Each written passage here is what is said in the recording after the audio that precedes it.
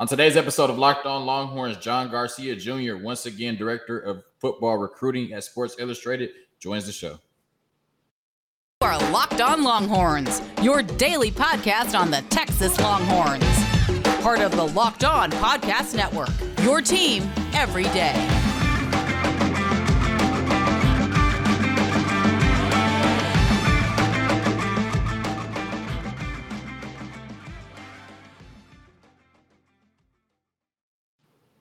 Locked On Longhorns, the show. Jonathan Davis, your host. John Garcia Jr.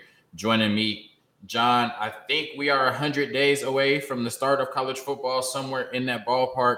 How excited are you that we are getting closer and closer to the 2022 season? Man, that's what it's about. You know, all the buildup is fun. All the talk is great, but it's about, you know, strapping that helmet on and getting after it. So, yeah, can't come soon enough. That's for sure. Can't wait myself.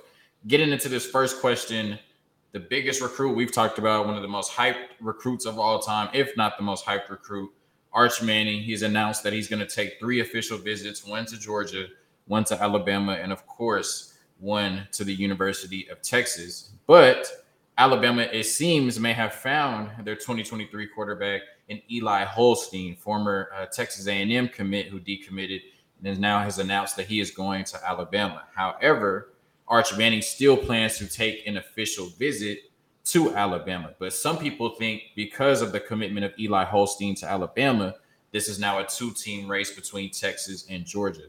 So what factor do you think Alabama plays in his recruitment at this point? And do you think it's truly a 2-team race between Texas and Georgia? You know, I think the Mannings aren't ever going to publicly eliminate a program like Alabama. And they're not even eliminating anyone technically, right? They're going to see LSU at a 7-on-7. They might go down to Florida for a visit. They were at Virginia a few months ago. I mean, they're truly going to play the process right on there. But internally, you have to wonder, because conventionally, you know, it's musical chairs for quarterbacks, right? 1 quarterback per school. Some will take 2, and now Alabama's obviously one that wants to take 2 quarterbacks if they can.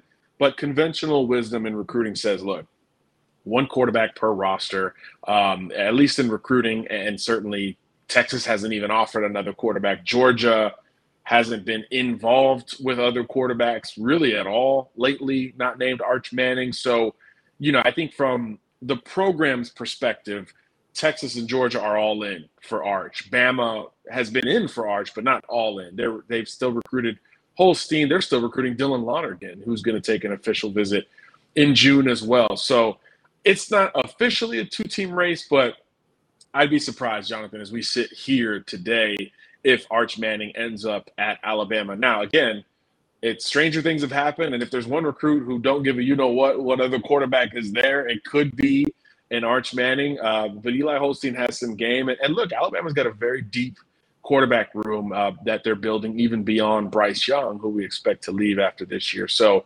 it's not like the job's going to be handed to whoever for Alabama next year anyway. So I do think that Georgia and Texas are more likely over the last week than they were because Bama has taken a quarterback. I do believe that at the end of the day. Yeah, most people seem to believe that. And Texas is fortunate enough to get the last visit. So to you, is that something or nothing that Texas is going to be his last official visit out of Georgia, Alabama, and Texas? It's always something. You know, you want to be first or last. I think in this scenario, you definitely want to be last, only because you don't know about this timeline, right? I mean, it seems like it could end late in the summer months or it could extend into the season. So you want to try to build closer visits or multiple visits back to back if you can. So in theory, if he's going to check out a game at Texas, he will now have done so just a little bit after visiting officially relative to some of the other schools on the list. Or if there's a change of plans and you know what, he's like, look, I'm tired of all this, tired of the media stuff. I just want to do it. You want to be in position to get that most recent official visit because look, recency bias still matters in recruiting. Even though he's the most hyped kid and he's a Manning and he's mature and all that stuff, he's still a teenager. So he's still a 17, 18-year-old kid who's going through this process. And surely at a minimum, if you get that last visit, you're kind of the first school that comes up thereafter, right? Well, we just visited. What do we think, Manning family? What do we think of Texas? We just got home from Austin. Let's talk about them first. So at a minimum, you got that to your advantage. But I do like where Texas sits in general, and certainly a little bit more when you look at the official visits. I definitely agree with that. I don't want to assume everybody listening knows exactly the difference. So can you kind of just really quickly, what separates the official visit from the visits we see throughout the year, right? What separates the official visit? That's a great question. So an unofficial visit is a one-day deal, right? Sometimes it's only a couple of hours. Sometimes it's for a game. But basically, you're there for a part of the day on your own dime. So if the Mannings don't got to worry about the cash, but if you need to fly in or drive in, what have you, that is on you. So you typically spend less time there. You maybe get a meal, spend a couple hours or minutes with coaches, and that's kind of it, or there's some kind of event, right? A spring practice, spring game, football game. Georgia did like a scavenger hunt over the weekend. Sometimes you build different events around visits, but official visits blow them all out of the water because it's 48 hours on campus on the program's dime, not just for you as a recruit, but also your family, right? I think up to 3 visitors can come with you. So naturally it's the parents, maybe it's a mentor, a sibling, a girlfriend, whatever it may be.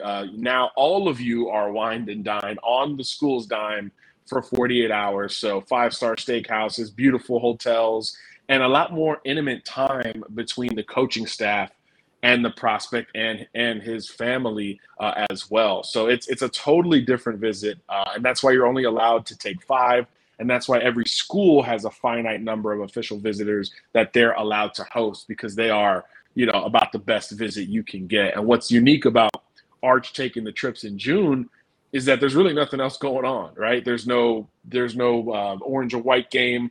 There's no a game to prepare for against a rival or anything like that, where the coaches are going to be busy and occupied.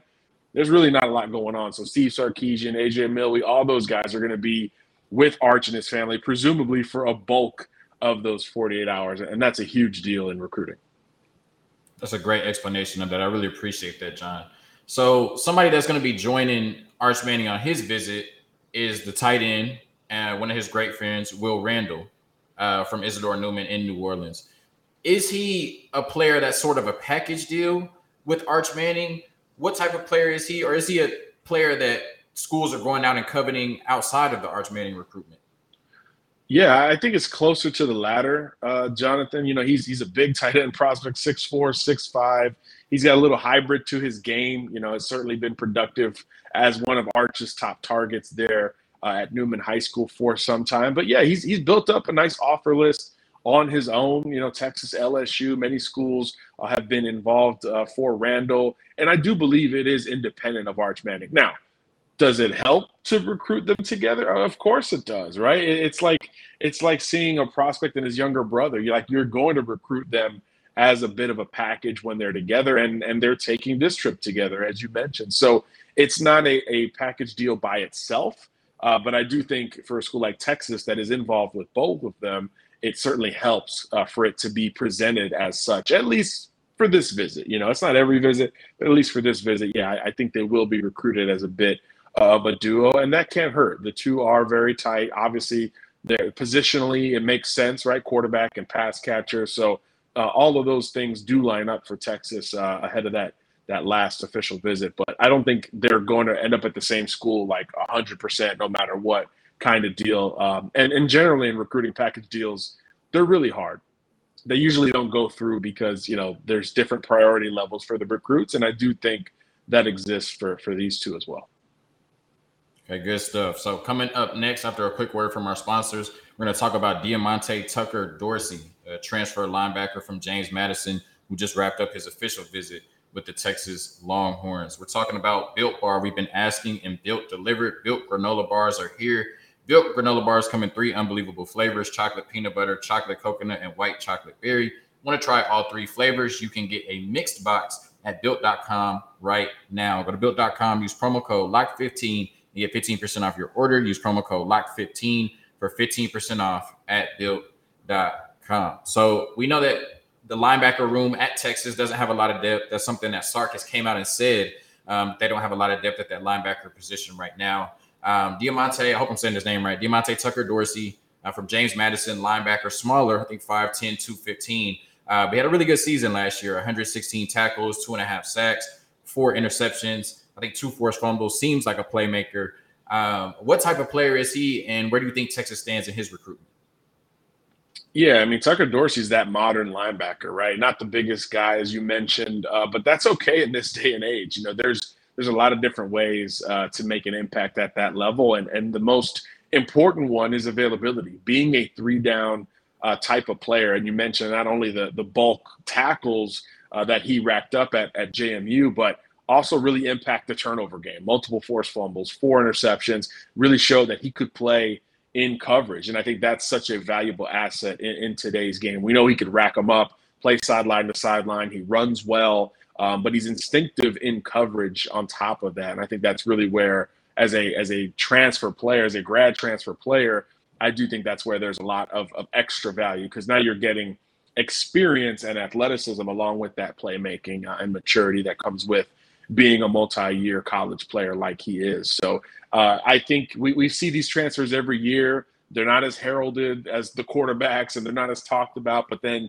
you look at the end of the year and you're like, man, if this guy didn't come, it would have been a disaster on this side of the ball. I mean, it just seems like every year there's a couple of linebackers that really fit that. And I think Tucker Dorsey can become one of those wherever he ends up for the 2022 season. And he kind of knows that, you know, if he wants to play on Sundays, if he wants that chance at pro ball, he's got to do it on a bit of a bigger stage. And Texas has a pretty big stage. So naturally they were involved. A bunch of SEC schools got involved, Auburn, Ole Miss. UCF was in that mix. You know, he took a visit there first and then followed it up with the trip to Texas. And I was checking in with him. It looks like he's not going to take another visit. I know at one point, JD, he was talking about maybe getting out to one more school, which would have made things interesting. I think Miami was involved. A couple other schools were trying to at least get a visit. But it looks like he's probably done taking official visits before announcing a decision that we should expect here pretty soon. So just like we talked about with Arch Manning, that's got to be good news for Texas, right? Last official visit, a much more condensed recruitment than most, but that's life in the portal, right? You announce you're in the portal, you get offers, you take visits, and you go from there. So it's been a little hectic for him. You know, he's been on a lot of planes lately, but he's back in Virginia now, and it looks like he's just in evaluation mode, ready to make a decision. So naturally, it's going to come down to Texas and UCF. And look, I think it's not a huge argument to build as to why Texas should feel good about, you know, potentially winning this recruitment. But I am curious, though, to see, you know, when is he going to make that decision, and could another school sneak in for a visit? If that happens, all bets are off. You reset and see where you're at. But as things currently stand with what we know right now, yeah, I think Texas is in really good shape to add to their defense. Yeah, I was going to say similar to what we saw with Agiye Hall when he visited Texas. And then after that, you kind of heard that there were no more visits. It's like, okay, Texas has to feel really good. And ultimately they did for good reason, because he came. And it sounds like the same thing. If he's not going to take any more visits, Texas has to feel really good about where they stand. So talking about two of the top running backs in the 2023 class, Cedric Baxter is scheduled to visit June 10th through 12th to the University of Texas. I know that Ruben Owens has said that he plans to visit Texas, but they're not scheduled yet. I think right now he only has scheduled visits to TCU and Louisville. I think A&M, Texas, and Georgia are going to get the other 3, but they're not scheduled up until this point. How do you compare the two running backs from a skill set standpoint, and where do you think each one ends up?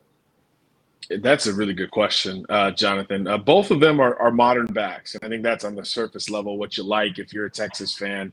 I think with Cedric Baxter, he's a little bit bigger. You know, he's about 6'1.5", 6'2", over 200 pounds. He looks like a powerful one-cut kind of downhill guy, and he does show some of those elements. But, man, he is as comfortable out of the backfield as a receiver as a bigger back can be. Little Le'Veon Bell vibes when you watch Cedric Baxter play, because at that size, you're like, why is he so smooth and swift in space? It kind of doesn't compute. But then he could also lower his pad level and bring some funk at the point of attack as well. So he's a real complete back. He can hit the home run, but really could work underneath and in space just as well. I think Ruben Owens is a little flashier, a little faster, more of a track guy for a reason, right? He is more of that home run threat type of back, smaller than Baxter, but not small overall. He's right around 200 pounds right now. Also comfortable in the pass game. I've actually watched Ruben play wide receiver at 7-on-7 and hold his own with really great competition around him. So, two modern backs that will factor into third downs. But, like you said, comparing them is interesting because, I think they're pretty aware of each other. So I'd be surprised if they ended up at the same school. I think between them two and Richard Young, those are really like the three best backs in the country, and they're all kind of like, hey, where are you going? Well, I'm going here this week because, it's almost like quarterbacks where you're like, okay, I want to be the lead guy. So I think that will be interesting, and really Texas is one of the few schools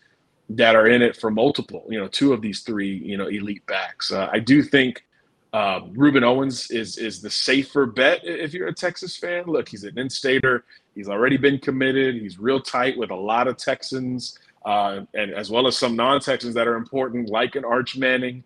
So I do think that Texas should feel better today about where they stand there. But, Baxter, he took some spring unofficial visits out to Texas. He saw Austin and College Station, and he really liked both of those programs to the point where they're going to stay involved with him going forward. I just think it's a wider net of programs that are trying to pull him out of the Orlando area. There's some in-state schools. Certainly, the Florida Gators are involved there, as well as the Miami Hurricanes, and then some schools further away from the footprint, USC, Michigan State as well. So both are really national recruits, but if you're a Texas fan, I think Owens is a bit of a safer pick right now, and he probably commits sooner. I think Baxter's going to take his time before wrapping up the process. So it'll be interesting either way to get both of them on campus. That's a really big deal because, like I said, there's not a lot of programs that are going to get two of the three top backs in-house for official visits. And the good thing is they know if they ball out at Texas, they can get a Lamborghini. So, that's more incentive to come to the University of Texas. So sticking on the offensive side, Jaden Greathouse, a receiver from that area, is scheduled to visit Texas on an official at the end of June. And most people have linked him to Notre Dame, but he is taking the official to Texas. So do you think there's any chance Sark and the Longhorns, Brennan Marion, Coach Marion, who's been a godsend, can sneak in there and maybe pull Jaden Greathouse to the 40 acres? I think you're right on it. It has to be a home run official visit. There is a lot of Notre Dame buzz coming out right now for the kid from Austin, right? Austin Westlake kid. It would be, perceptually, it would be an upset. I think if you didn't follow recruiting every day, you're like, wait, this kid from Austin Westlake is going to Notre Dame. But that looks like that's how it's shaping up at this point. But like you said, Texas will get another visit out of him. He's obviously familiar with campus. But again, it's different when you take the official. It's just a different vibe. It's a different energy. And I think if we know Notre Dame's trending, the Texas coaches probably know that Notre Dame is trending. So I do think that they will roll out that burnt orange carpet. I don't want to say red on this show. They'll roll out that burnt orange carpet and present as well as they could for Jaden Greathouse, who's a big-time wide receiver prospect, blue-chip recruit. Look, we've seen Texas accumulate a lot of talent at the wide receiver position through the portal and through recruiting in general, but you still want to do it, especially when it's close to home with a guy like Greathouse. So, yeah, I do think there's work to do, but, you still got the visit ahead, so you've got a chance.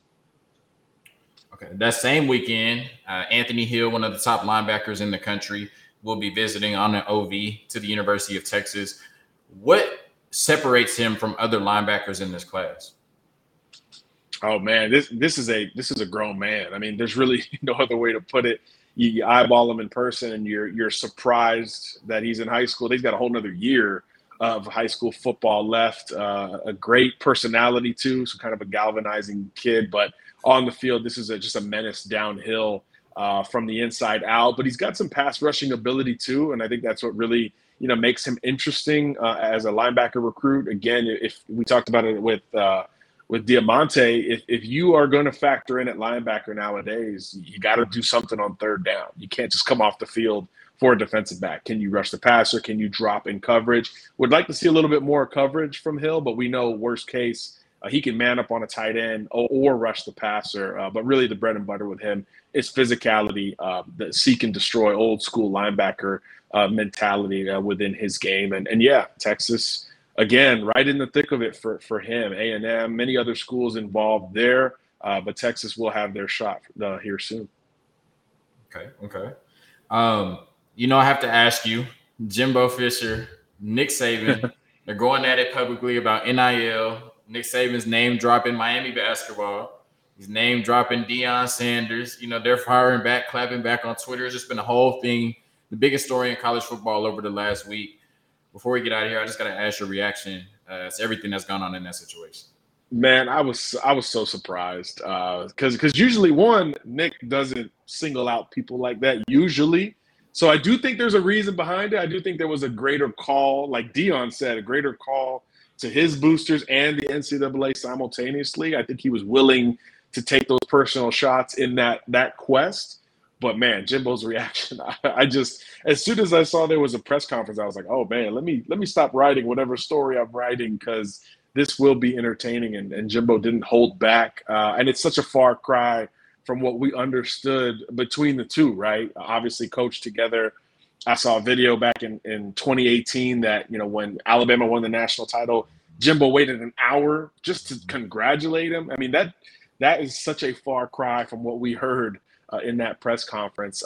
But you understand it too, right? If you're Jimbo, you're caught off guard. You're like, what in the world? Why is he calling me out? So you're going to double down on your guys and defend your program to a strong degree. And then I totally understand Deion. He's like, why am I being brought up? And he was like, we are Jackson State. You guys are in the SEC. Like, what in the world? So I understand his point the most. Like, I get if Saban has an agenda, fine. Like, I get, you weave your path to that. And I get Jimbo reacting to it. But Deion, I understand. I resonate with him the most because he's just like, what in the world? Why am I in this conversation? So I do. But then he said it. He said, look, I think that he just used us to get a bigger point across. So I do think that was part of the plan. But I was entertained and I was definitely shocked, especially when Jimbo scheduled that press conference. So I think they're meeting this week, right, for the SEC meetings. So that will not be boring this weekend down in Destin, Florida. So we'll probably hear more about this, but I'm all for it, especially in the offseason, right? We need this to talk about. Fun stuff in college football. 100 days away from kickoff. Cannot wait. John Garcia Jr. from Sports Illustrated once again joining Locked On Longhorns. Always a pleasure to have him on. Longhorn Nation, until next time. Peace.